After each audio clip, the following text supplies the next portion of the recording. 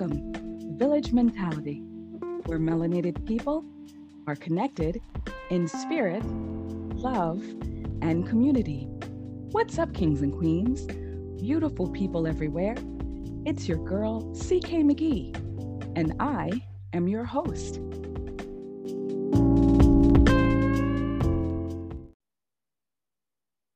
How's everybody doing out there? I pray that you are all doing as well as you can be. Thank you so much for hanging out with me for another episode of Village Mentality. Well, it looks like the 2020 Olympics are in full swing. They were postponed from last year because of the pandemic. And it was really cool to see Hideki Matsui, former Yankees outfielder, being one of the athletes to carry the Olympic torch into the stadium. I almost didn't recognize him. And then my girl, Naomi Osaka, was the one to light the cauldron to officially begin the Olympic Games. Now, I do have to say, it is kind of strange to not see the spectators there as they continue to take necessary precautions because of the pandemic. But once gone, you realize just how much energy the fans bring to the competitions. Hopefully, everyone that is there will stay safe. And shout out to Team USA. So, Village, you know me. I like to take a little bit of time to talk about some things, whether it's about current events, entertainment, or something that's just on my mind. So why don't we get into my segment called Let's Talk About It.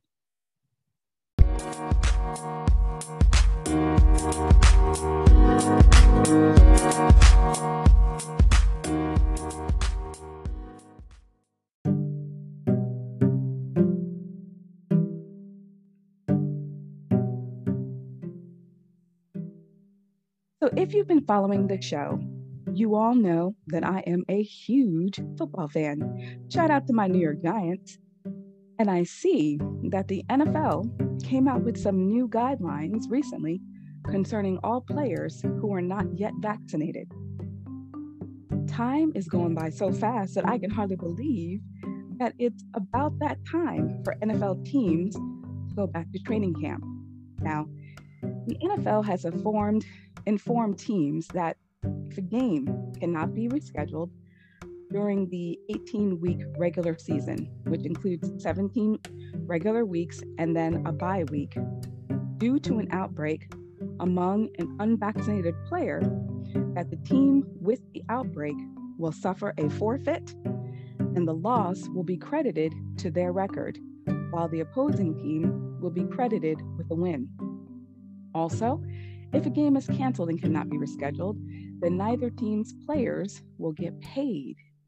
Now, Village, just in case you did not know, the players receive their yearly salaries on a weekly basis during the regular season.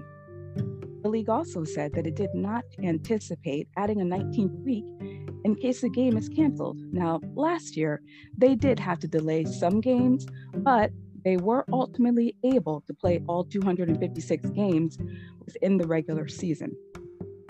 The league further stipulated that it will not easily cancel a game.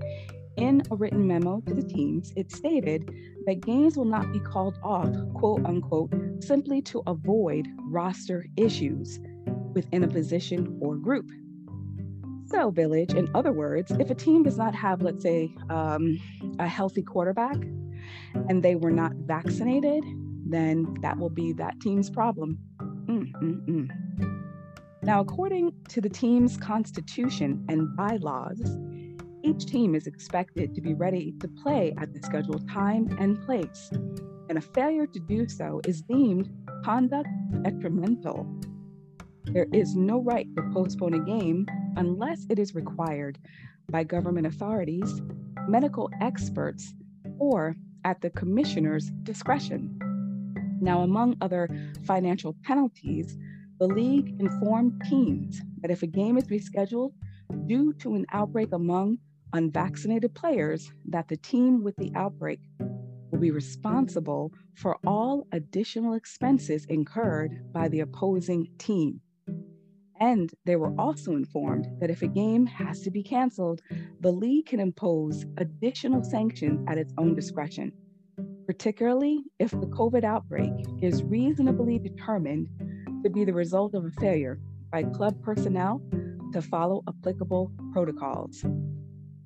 Now, nearly all the clubs, basically, I guess, have vaccinated 100% of their Tier 1 and Tier 2 staffs. So Tier 1 includes coaches and football personnel, and Tier 2 consists of additional staff who may come in contact with players. The memo stated that more than 75% of players are in the process of getting vaccinated, and that more than half of NFL teams have vaccination rates of better than 80%. Now, of course, you know, Village, that none of this comes without some mixed feelings on the vaccines from some of the NFL players.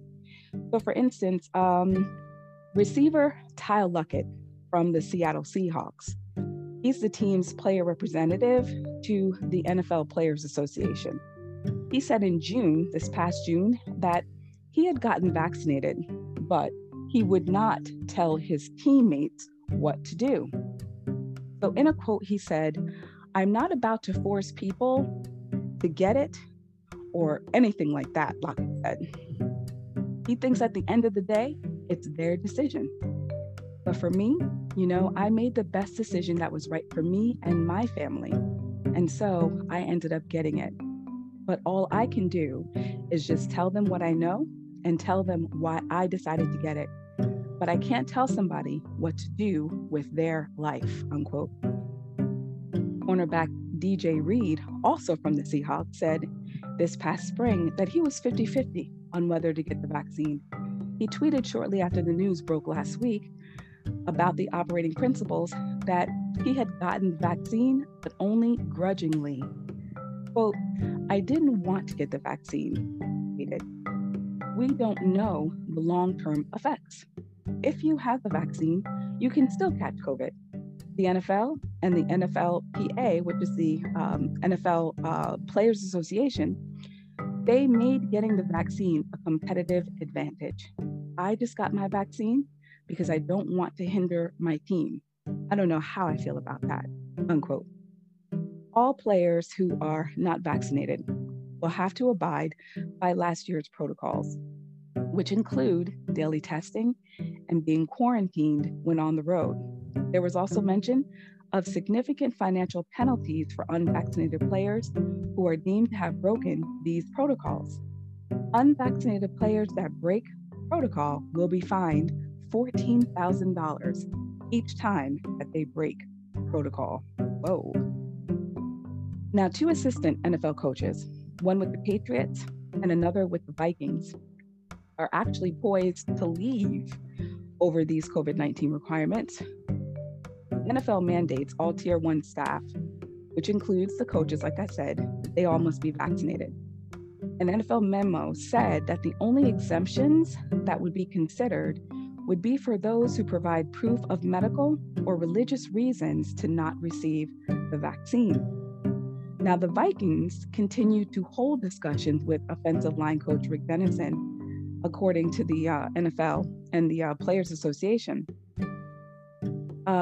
But, the COVID-19 protocols for training camp and preseason games, the team said in a statement, at this time, Coach Dennison does not have an exemption to the vaccination requirements. And I did not see any indication as to whether or not the Patriots and co-offensive line coach Cole Popovich are talking at all. So his decision might just be final, but we'll be looking at that. Now, a running back for the Tampa Bay Bucks, Leonard Fournette, tweeted, quote, "A vaccine, I can't do it," unquote. And newcomer Antonio Hamilton called the vaccines an experiment. And in a tweet said, quote, "If they get rid of me for sharing information with the uninformed, then so be it," unquote. I still believe that it is a personal choice, Village, as to whether or not a person wants to be vaccinated.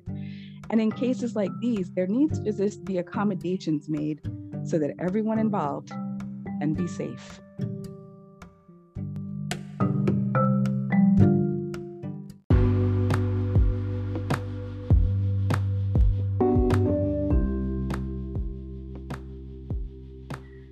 Now, I'm not sure if you all have ever heard about the Black jockeys. You may have seen them on people's lawns or stored away among antiques. But it was brought to my attention that they actually played a role in the Underground Railroad. And I have to give a shout out to one of my listeners who brought this to my attention. I just love village participation. So I invite you all who are listening out there to hit me up with anything that you would like me to discuss on the show that will help educate us all. Now, legend actually has it that this all started with George Washington when he created the first groomsmen hitching post, or Jocko, in honor of the frozen slave in the 1770s. Here's the story. Jocko Graves was a young African-American boy whose service during the American Revolutionary War earned him the commemorative statue, the Lawn Jockey. Graves' story is a short and tragic one. It begins on Christmas Eve, December of 1776, with General Washington's crossing the Delaware River to battle the British Army. A local African-American man, Tom Graves, answered the call for local militiamen to fight in the general's army. Graves' son, Jocko Graves, was only 12 years old, but he followed his father into the army, ready to fight the enemy. General Washington, upon hearing about young Jocko, was astonished at his readiness to engage in battle. The general, however, and rightfully so, deemed Jocko Graves too young to be involved in battle and ordered him to tend to officers' horses and to keep a lantern burning so that the soldiers would know how to return to camp after the fighting ended. Meanwhile, General Washington and his army boarded boats and began the crossing of the icy Delaware River. A blizzard that night delayed some of Washington's soldiers from making the crossing, main body, and 2 soldiers died of hypothermia before reaching the Christmas Day battle the next morning.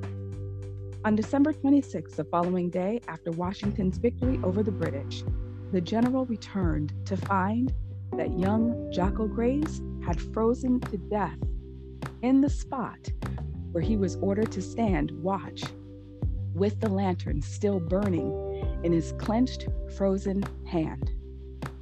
Washington was so moved by the boy's dedication that he commissioned a statue of the quote-unquote the faithful groomsmen stand in honor of Graves at the general's estate in Mount Vernon. Over time, the statue's original form changed, and its origin story was forgotten. And the statue became known as the Lawn Jockey, and by the mid-19th century was usually depicted as the racial Sambo character, with very dark skin and big protruding lips. It was also often used as the hitching post for horses and made out of cast iron, while others were used as ornaments for front lawns. Slaves planning their escape understood the jockey statue would guide them to the Underground Railroad and to freedom. Abolitionists would set the statues out to signify the home was a safe stop on the Underground Railroad. So a ribbon was always left hanging on the statue, right? If a green ribbon was hanging, it indicated safety. But if there was a red ribbon hanging, it was an indication to keep it moving. There were other codes used as well, such as a striped Jocko's shirt, which was a code that the location was a safe place to swap horses. If a Jocko was in a tailed coat, it meant overnight lodging and food was available. And the blue sailor's waistcoat meant the homeowner could take travelers to a port and get them on a ship to Canada. And to think all this time that I thought there was a negative connotation attached to these so-called lawn jockeys, it just goes to show you, Village, how important it is that we know our history. And we need to make sure that we are passing down this historical information to our generations so that it will never be forgotten again.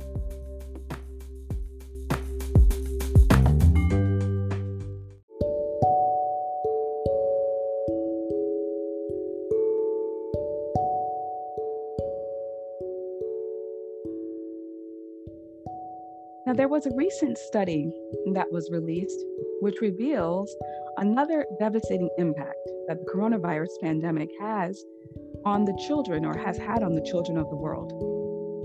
Researchers at Boston Children's Hospital estimate more than 1 million children may have been orphaned because of COVID-19 related death, according to their model, which was recently published in The Lancet. They define orphaned as losing at least one parent. And that's news to me because I thought you had to lose both to be considered that. But it is estimated that over 1 million children lost a parent or custodial grandparent. And of these, 1 million lost a mother, father, or both. And overall, 1.56 million children are estimated to have experienced the death of at least one parent or a custodial grandparent or a grandparent that was living with them. Now, the countries with the highest number of children who lost primary caregivers included the United States, South Africa, Peru, India, Brazil, and Mexico. Now, it has been said that they know from their research that the loss of a parent or caregiver can upend children's lives and potentially affect their development if they are not in a stable home setting.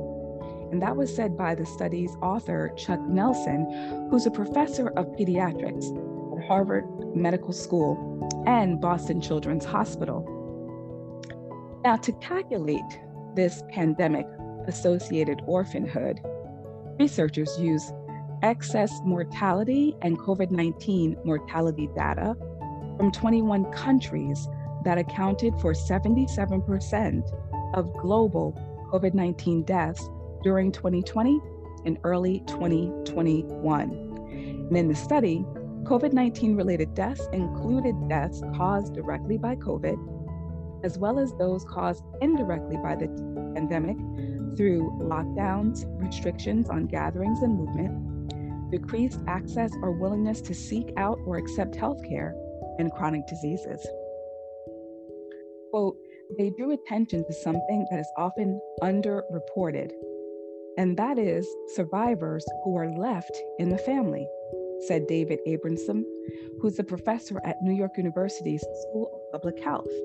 Quote, people don't often think about how families respond to events like this, and losing parents is like a secondary crisis on top of the initial crisis, unquote. Now, the study not only brings attention to the pandemic's long-lasting consequences for families, but also the future of their mental health, said Dr. Nora Volkow, who is the director of the National Institute on Drug Abuse, which partly funded the study. Traumatic experiences, such as the loss of a parent or a caregiver, are associated with an increased risk of substance use, mental health conditions, and other behavioral chronic health conditions. Quote, though the trauma a child experiences after the loss of a parent or caregiver can be devastating, there are evidence-based interventions that can prevent adverse consequences, such as substance use, and we must ensure that children have access to these interventions, unquote. That's what Volkow said. And Nelson adds, the impact may be worse among children who are older, actually. You know, those that are placed in institutions or temporary situations or struggling with mental health even before the pandemic began. Children from disadvantaged communities disproportionately impacted by the pandemic are more likely to also experience its long-term effects, said Baron Mathema, who's a professor of epidemiology at Columbia University Mailman School of Public Health. And of course, those disadvantaged youths that they're talking about are those who are in BIPOC communities, Black, Indigenous, and people of color. Although the pandemic may be waning as more people get vaccinated, he said, officials must allocate extra resources to these communities in the future. Quote, it's an intense period of time where there's extraordinary loss, there's extraordinary horror, and then suddenly the pandemic is over, Mathema said. But the wounds still linger on.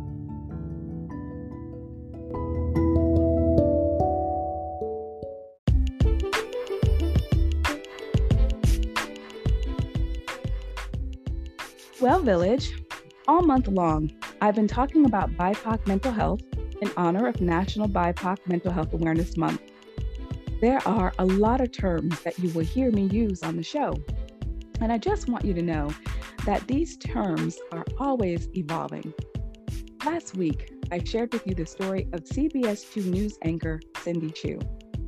She did a special called Breaking the Stigma, where she shared her personal story as she deals with depression. And she talked about her hospital stay after attempting suicide. I want to send a shout out to another member of the Village, Come Through, who correctly stated that we no longer use the term commits suicide. That is absolutely correct. And I'll tell you the reason why. The reason that we no longer say that is because it implies negative moral judgment and it's associated with sinful or criminal activity. And we as advocates and mental health professionals in no way want to discourage anyone from seeking help as a result. You can either say death by suicide or completed suicide. Either term is appropriate. Now, Suicide Prevention Awareness Month again is in September. And I will share some of the terminology that's being used to discuss this topic at that time. But once again, I would like to remind anyone out there who may be in crisis, or if you're having thoughts of suicide, there is help and there is support. Unfortunately, we're not able to read minds. So it is important that you speak to someone with whom you are comfortable about your feelings. But I would like to share, once again, the number for the Suicide Prevention Hotline. It's 1-800-273-8255. It is confidential and it is available 24/7. Okay? Now, as promised, I will wrap up the month by talking about the issues that our Latinx brothers and sisters face with mental illness and their challenges in accessing mental health care. All right? So, let us first begin with some statistics, as I like to begin with. 18.3% of the U.S. population is estimated to be Latinx.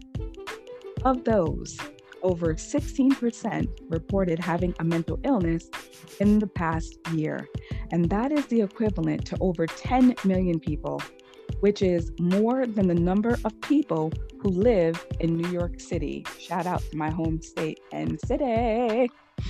Now, the Latinx community is made up of diverse individuals, oftentimes set apart by their country of origin or ancestral history. For the Latinx community, mental health and mental illness are often stigmatized topics, resulting in prolonged suffering in silence. This silence compounds the range of experiences that may lead to mental health conditions, including immigration, acculturation, trauma, and generational conflicts. Additionally, the Latinx community faces unique institutional and systemic barriers that may impede access to mental health services, resulting in reduced help-seeking behaviors. Now, Mental Health America works at both the national and local levels to raise awareness about mental health. They believe that everyone at risk for mental illnesses and related disorders should receive early and effective interventions based on the unique needs of the individual, which is why it's so important that we have these discussions during this month and really beyond it, anytime really, about the differences in how groups within the BIPOC community deal with, think about mental illness, and then what some of the barriers are, again, to them being able to access mental health care. So they are focused on creating materials and content that help to bridge the gap in knowledge about mental health conditions with the goal of normalizing conversations around mental health in this community and really within all communities. The goal is to destigmatize mental illness so that we can have conversations about it much in the same way that we do about physical illness. They strive to ensure that our Spanish language materials are translated and adapted to be reflective of the various subgroups that make up the Spanish-speaking community. There is a complete list of Spanish language materials, including our Spanish language screening tools, which is also provided on their site, okay? Now, here's just some demographical information to just give to you all. It is estimated that by the year 2060, the number of Latin people in the United States is projected to grow to 119 million, or 28.6% of the population. 33% of U.S. immigrants are Latinx, and 79% are living here in the U.S. They are citizens. Now, what are some of the attitudes towards, mental health, mental illness? Because it's really important to be able to understand it from everyone's perspective. Now, religion can be a protective factor for mental health in Latinx communities, but it can also contribute to the stigma against mental illness and treatment. Talk of demons or lack of faith, sinful behavior, which is kind of similar to the African American communities in terms of how they look at mental health through that lens, right? So what's important here is to target religious institutions to help encourage good mental health treatment, and that it ensures their parishioners that seeking help is important, right? So because people have a tendency to sometimes turn to their faith leaders, their pastors, their priests, they feel comfortable in knowing that these individuals will understand their struggles. They look like them, they talk like them. And so that's why it's important to understand how religion can play a major part in ensuring that people in these communities and others, get help. Religion is very important to a lot of people out there, right? Now, what about the prevalence of mental illness? Now, research shows that in Latinx communities, in that population, older adults and youth are more susceptible to mental distress, which relates to immigration and acculturation. And acculturation is simulating into a different culture, okay? The rates of mental illness among Latinx Americans, they could be lower than the general, population, but they make a distinction that mental illness is actually higher among US-born Latinx people than those who are foreign-born. I thought that was an interesting fact, right? And according to the Substance Abuse and Mental Health Services National Survey on Drug Use and Health, overall mental issues are on the rise for Latinx people between the ages of 12 to 49 years old. Serious mental illness is on the rise in age groups of 18 to 25 and 26 to 49 in Latinx communities. Major depressive episodes are also on the increase for Latinx youth between the ages of 12 to 17, as well as, again, a little older adults, 26 to 49. Suicidal thoughts, plans, and attempts are also on the rise. Again, 18 to 25-year-olds are of very much concern in Latinx communities. Now, what are some of the treatment issues that are faced in Latinx communities? Well, Latinx people are more likely to seek help from a mental health disorder from their primary care provider than they are to go to a mental health professional.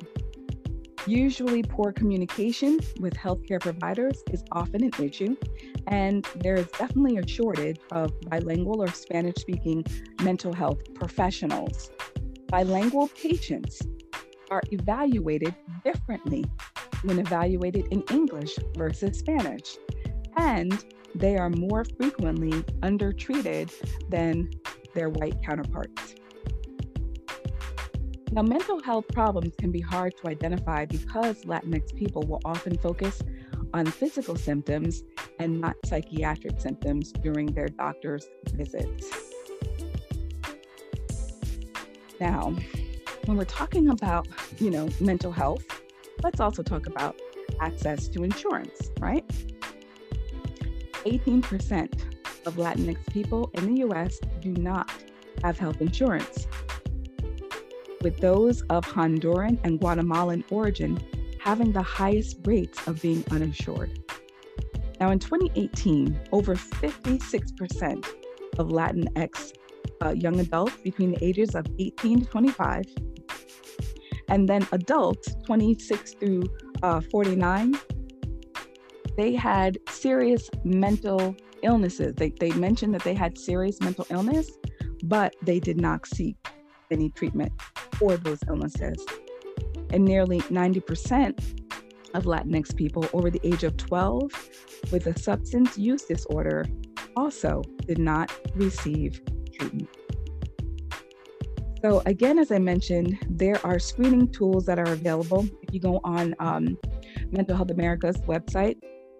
And screening tools are one of the quickest and easiest ways to determine whether you are experiencing symptoms of a mental health condition. So, take a few moments to do that. I believe they do have it available in Spanish so that our Latinx brothers and sisters will be able to go ahead if they want to partake in, taking that screening tool. And actually, I invite anyone who may think that you're struggling, in your mental health to go ahead and try that and see, what information you can find out about yourself. Now, if anyone is interested in learning about the resources that are available for members of the Latinx community, you can type mental health resources for Latinx communities in your search engine, and there's information available, along with partnerships and resources that can be of help. Now, I hope that the information that I've shared with you about BIPOC mental health has been helpful to you all, whether you yourself are dealing with mental illness or you know someone in your life who is. We can all learn how to give and get effective support for ourselves and each other. Here's to brighter days.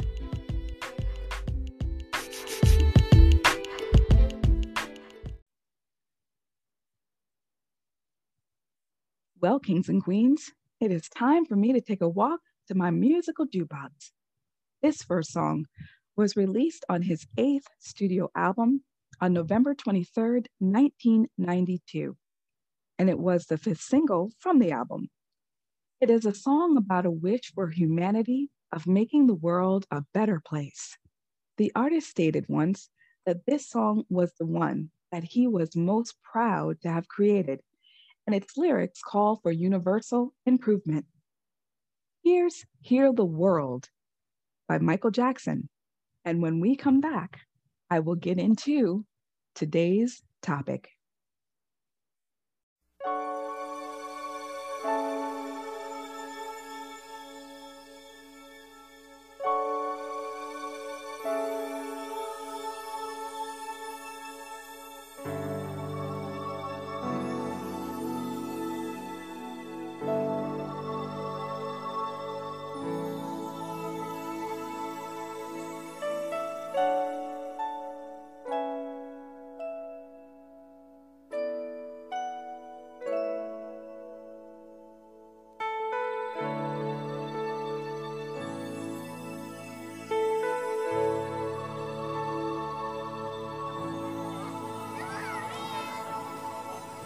think about the generations and to say we want to make it a better place for our children and our children's children, so that they know it's a better world for them and think if they can make it a better place.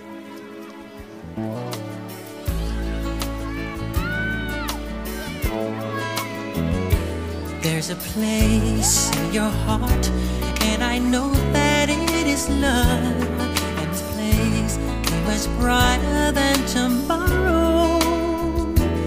And if you really try, you'll find there's no need to cry. In this place, you feel there's no hurt or sorrow. There are ways to get there if you care enough for the living. Make a little space, make a better place, heal the world, make it a better place for you and for me and the entire human race.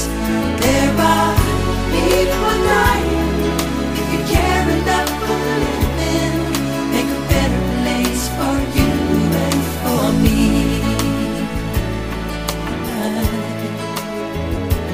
If you want to know why, there's a love that cannot lie. Love is strong, it only cares for joyful giving. If we try, we shall see. In this bliss we cannot feel. There are dreams, we stop existing and start living. Then it feels that always love's enough for us growing.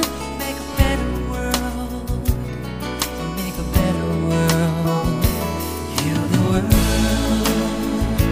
make it a better place for you and for me and the entire human race.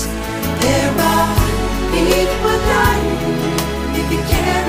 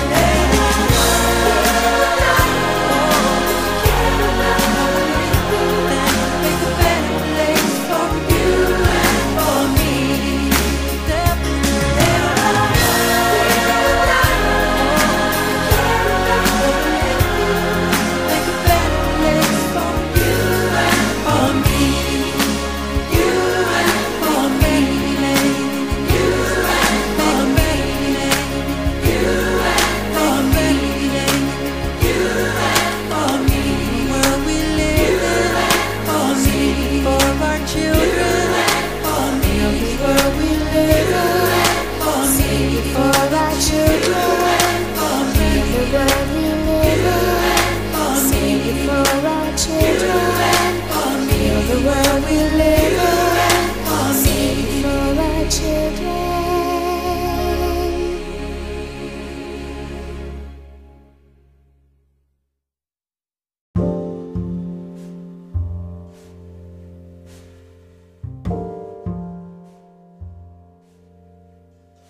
All right, beautiful people. So today's topic is on the effects of global warming. Now, first, let me just say, climate change includes both global warming, driven by human-induced emissions of greenhouse gases, and the resulting large-scale shifts in weather patterns.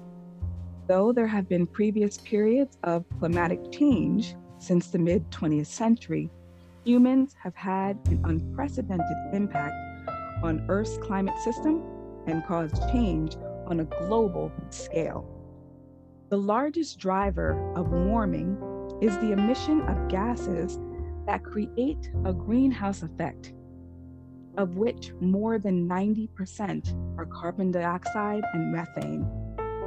Fossil fuel burning, like coal, oil, and natural gas, for energy consumption is the main source of these emissions, with additional contributions from agriculture, deforestation, and manufacturing. The human cause of climate change is not disputed by any scientific body of national or international standing. Temperature rise is accelerated or tempered by climate feedbacks, such as loss of sunlight reflecting snow and ice cover, increasing water vapor, which is a greenhouse gas itself, and changes to land and ocean carbon sinks. So, before I continue, let me explain the difference between global warming and climate control.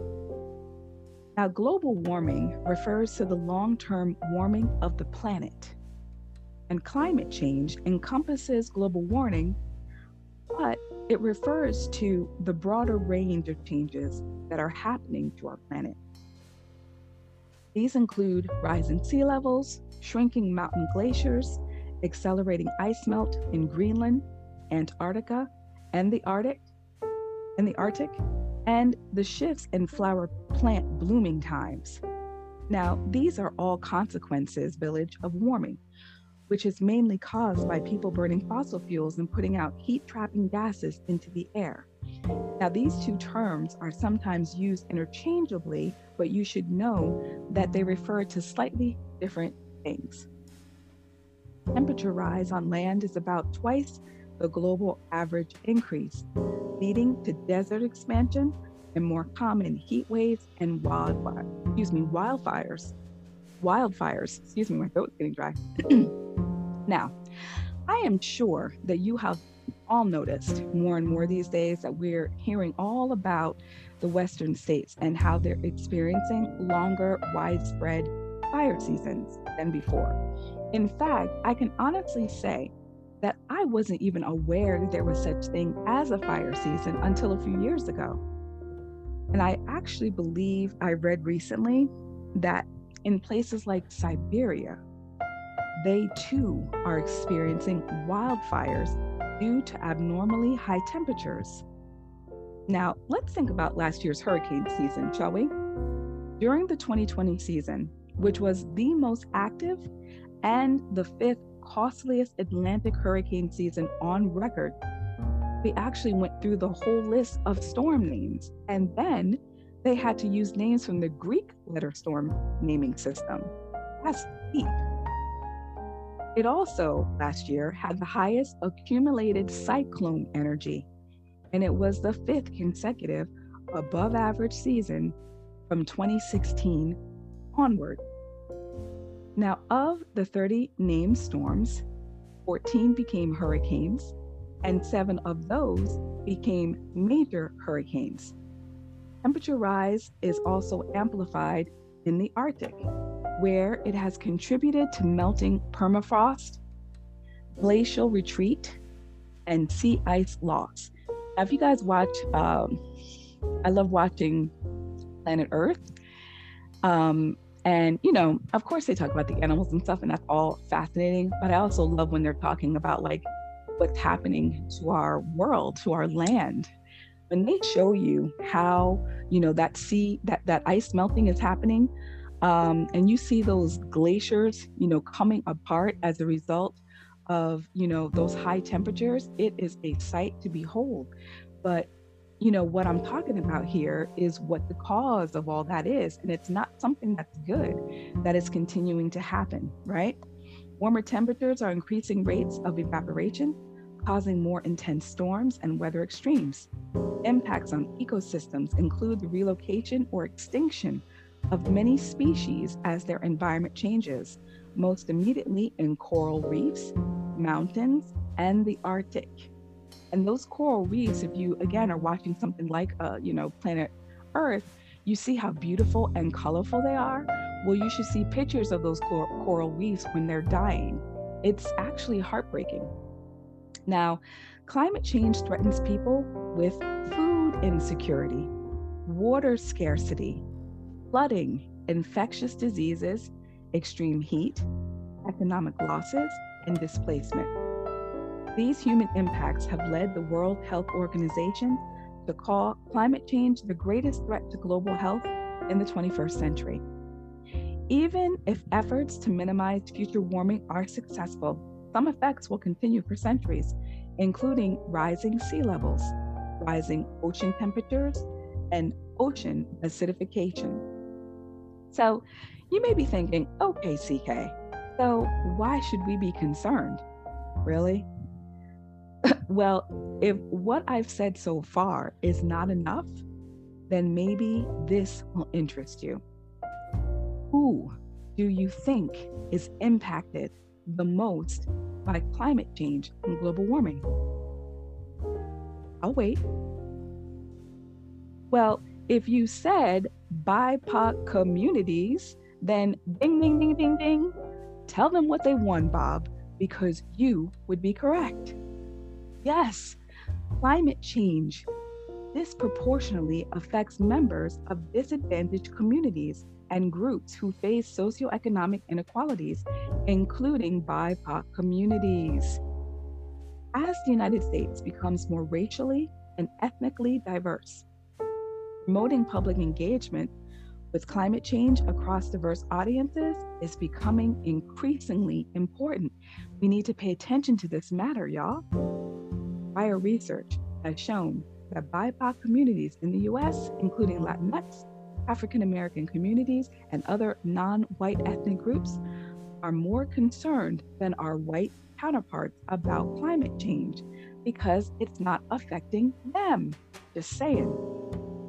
Latinx communities are said to be the most concerned about it. Now, Americans can be categorized into 6 distinct groups based on their beliefs, attitudes, and actions related to global warming. First up, the alarmed are the most certain that global warming is happening, and they are most concerned about it and are most supportive of climate policies and actions.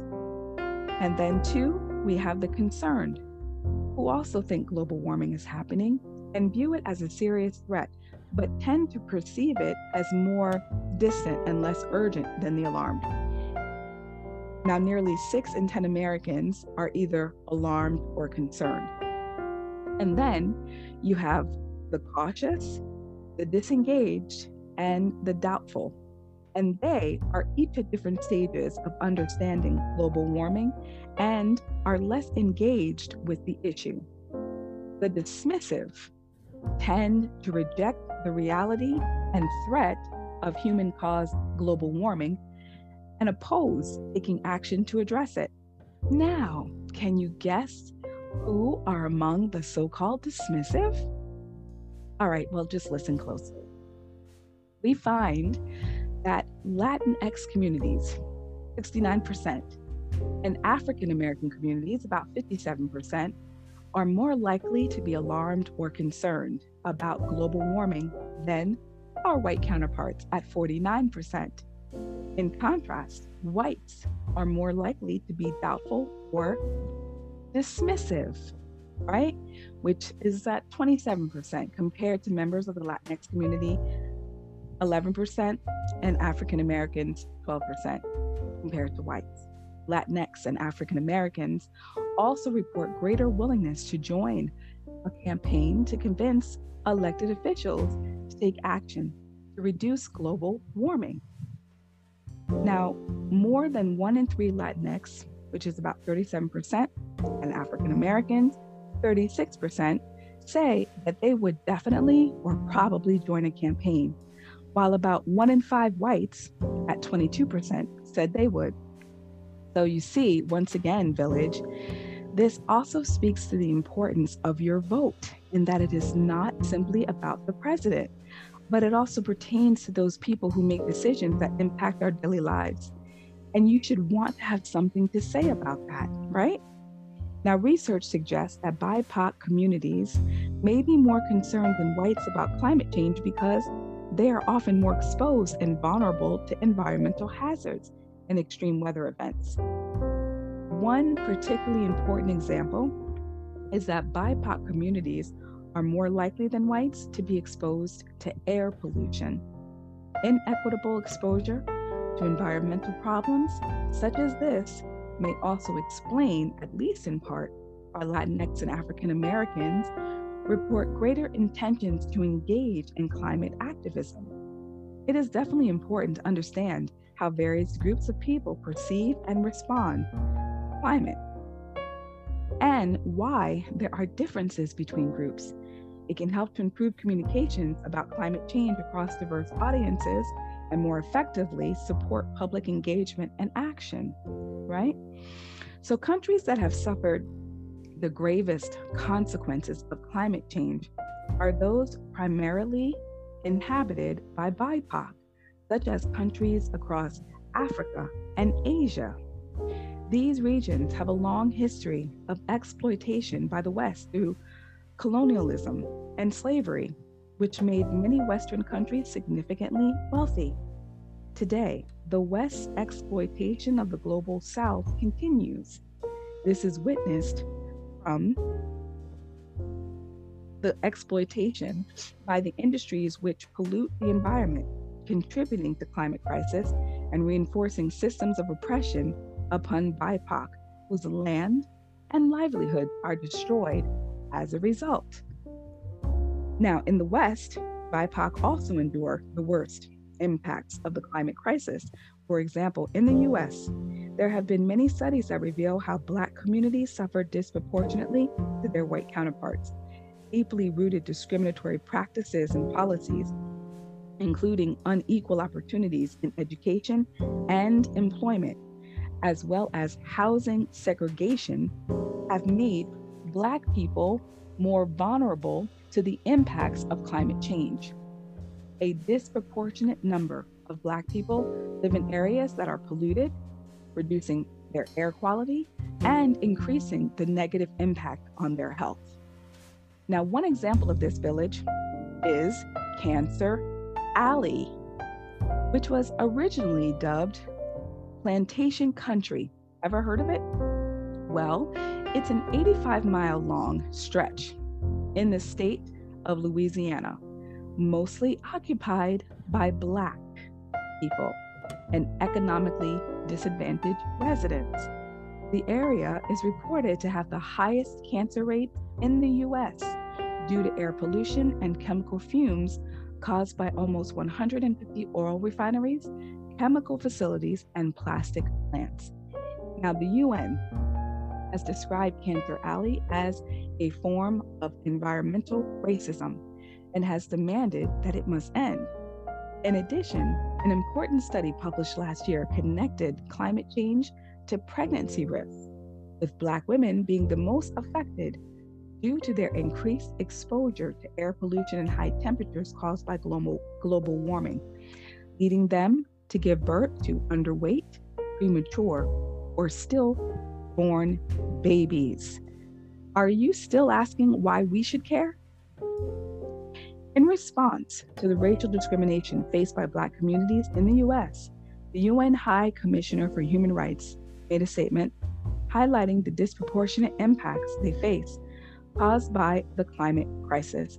She also recognized how these impacts are tied to historical and structural racism, which has pushed communities of African descent into situations of marginalization and poverty.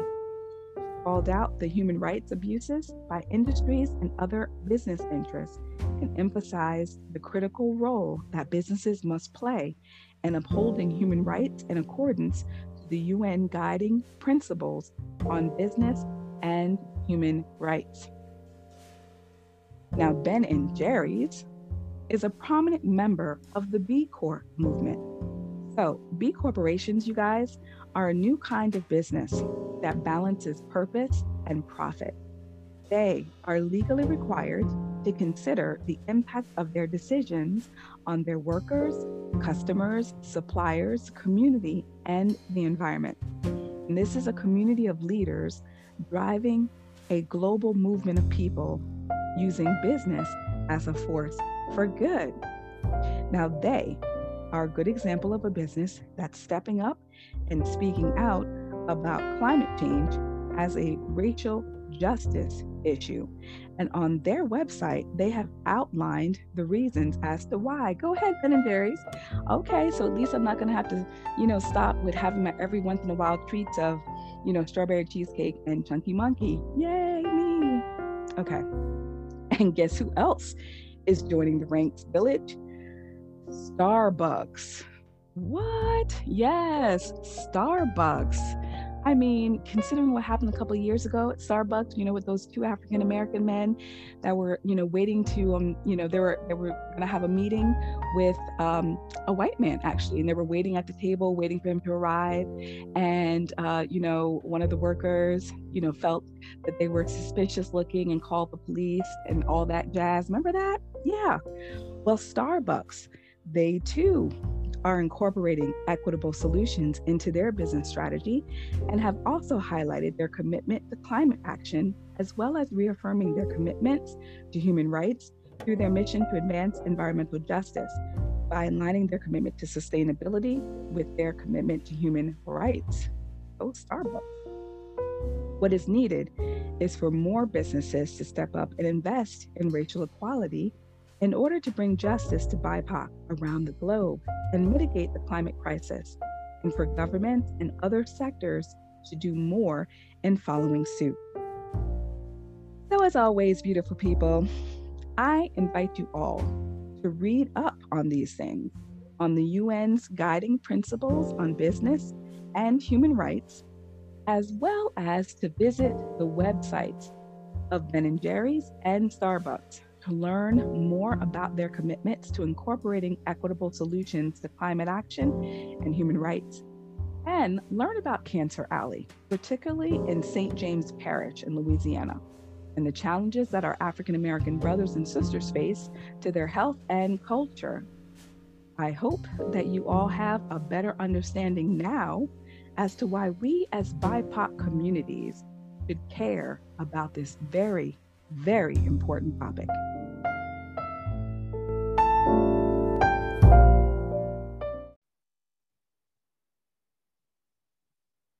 This next song had record sales in excess to 20 million copies, and it is the 8th best-selling physical single of all time. And it became the fastest-selling US pop single in history, the first ever to be certified multi-platinum. It received 3 Grammys, an American Music Award, and a People's Choice Award. The intention behind the vocal arrangements of this song was that it be sung from a first-person viewpoint, allowing the audience to internalize the message. This is an appeal for human compassion. Here's mega hit, We Are the World, written by Michael Jackson and Lionel Richie, and produced by Quincy Jones. Now, see if you can if you can recognize all the artists that participated in this major musical event.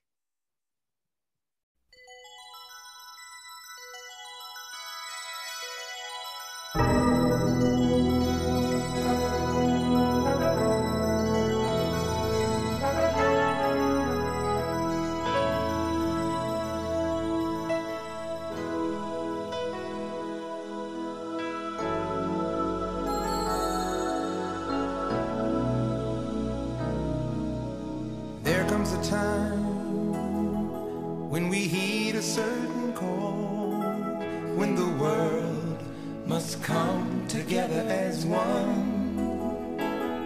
There are people dying. Oh, when it's time to lend a hand to life, the greatest gift of all. We can't go on pretending day by day that someone somewhere will soon make a change. We all a part of God's great big family. And the truth, you know, love is all we need. We are the world. We are the children. We are the ones who make a brighter day. So let's start giving. There's a choice we're making. We're saving our own lives. It's true, we make a better day, just you and me.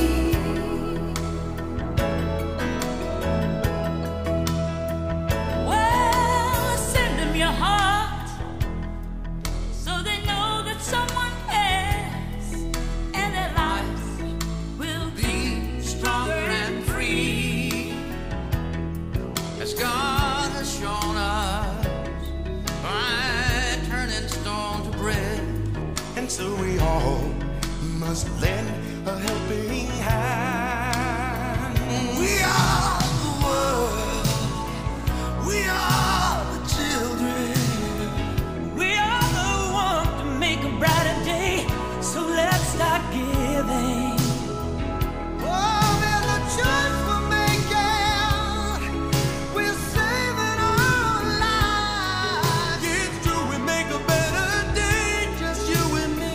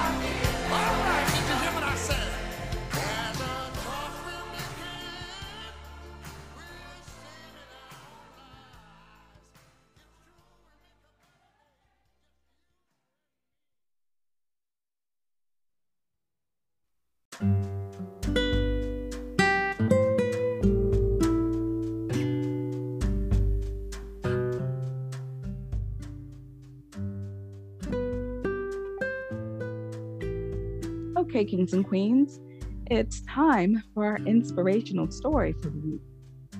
Now, this week's story is called The Chef's Daughter. And here's the story. Once there was a girl who was complaining to her dad that her life was so hard and that she didn't know how she would get through all of her struggles. She was tired and she felt like as soon as one problem was solved, another would arise. Being a chef, the girl's father took her into the kitchen. He boiled 3 pots of water that were equal in size. He placed potatoes in one pot, eggs in another, and ground coffee beans in the final pot. He turned the burners off after 20 minutes and removed the potatoes from the pot and put them in a bowl. He did the same with the boiled eggs. He then used a ladle to scoop out the boiled coffee and poured it in a mug. He asked his daughter, "What do you see?" She responded, "Potatoes, eggs, and coffee." Father told her to take a closer look and touch the potatoes. So after doing so, she noticed they were soft. Her father then told her to break open an egg. She acknowledged the hard egg. And finally, he told her to take a sip of the coffee. It was rich and delicious. Too bad I'm not a coffee drinker. Anyway, after asking her father what all of this meant, he explained that each of the 3 food items had just undergone the exact same hardship, 20 minutes inside of boiling water. However, each item had a different reaction. The potato went into the water as a strong, hard item, but after being boiled, it turned soft and weak. The egg was fragile when it entered the water, with a thin outer shell protecting a liquid interior. However, after it was left to boil, the inside of the egg became firm and strong. And finally, the ground coffee beans were different. Upon being exposed to boiling water, they changed the water, ate something new altogether. He then asked his daughter, "Which are you? When you face adversity, do you respond by becoming soft and weak? Do you build strength, or do you change the situation?" What's the moral of the story, beautiful people? Well, life is full of ups and downs, wins and losses, and big shifts and momentum, and adversity is a big part of this experience. And while many of us would rather not face adversity, it doesn't have to always be a negative thing. In fact, handling adversity can be a positive experience that can lead to personal development. You choose how to respond to adversity, whether you let it break you down or you stand up in the face of it and learn from it. In many instances, facing adversity gives you a chance to learn important lessons that can help you grow as a person. When facing adversity, it's important to recognize your freedom to choose how you respond. You can respond in a way that ultimately limits you, or you can choose to have a more productive response that could potentially open windows of opportunity that we didn't even know existed.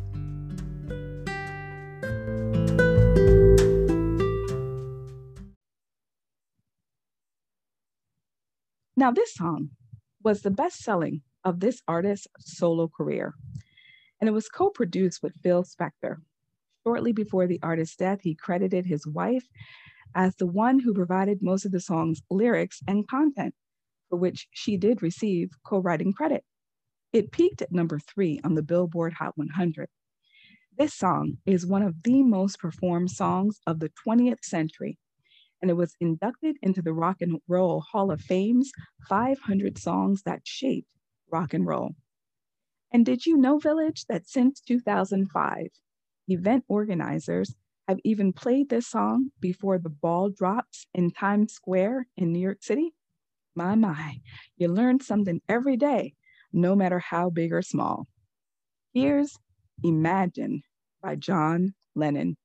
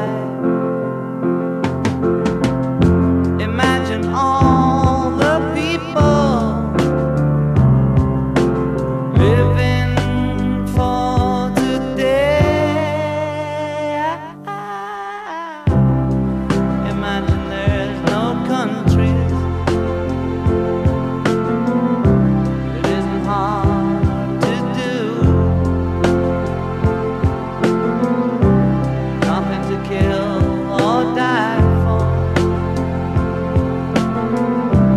and no religion too. Imagine all the people living life in peace. You may say I'm a dreamer, but I'm not the only one. I hope someday you'll join us, and the world will be as one. Imagine no possessions. I wonder if you can. No need for greed or hunger, or brotherhood of man. Imagine all the people sharing all the world. You may say I'm a dreamer, but I'm not the only one. I hope someday you'll join us, and the world will live as one.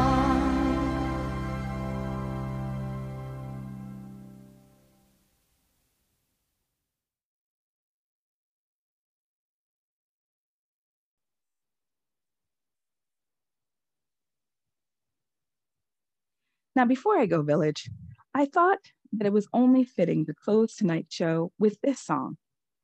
It was released in 1967 and it topped the charts in the UK, but it actually performed poorly here in the US. And that's because Larry Newton, the president of ABC Records, disliked the song and refused to promote it. But after appearing in the film Good Morning Vietnam, the song was re-released in 1988 and it rose to number 32 on the Billboard Hot 100. This recording was also inducted in the Grammy Hall of Fame in 1999.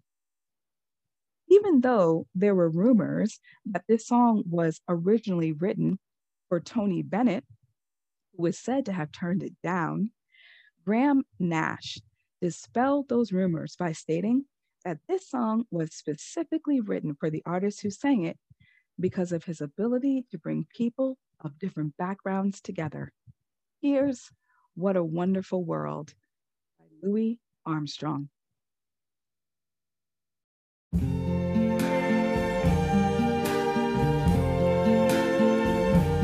I see trees of green, red roses too. I see them bloom for me and you, and I think to myself, what a wonderful world.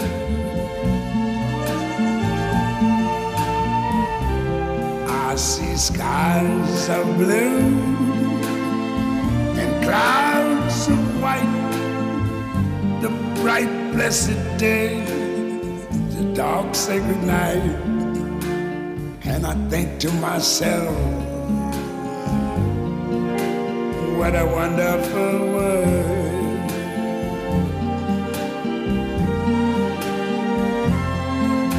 The colors of the rainbow, so pretty in the sky, are also on the faces of people going by.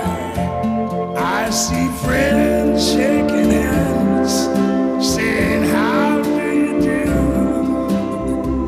They're really saying, I love you. I hear babies cry,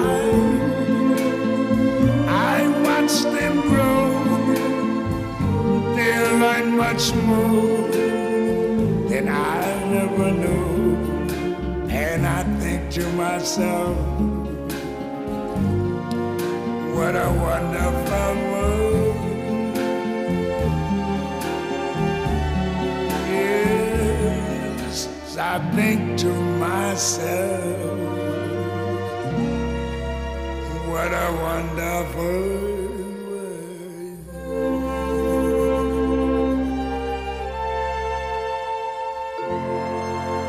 Oh, yeah.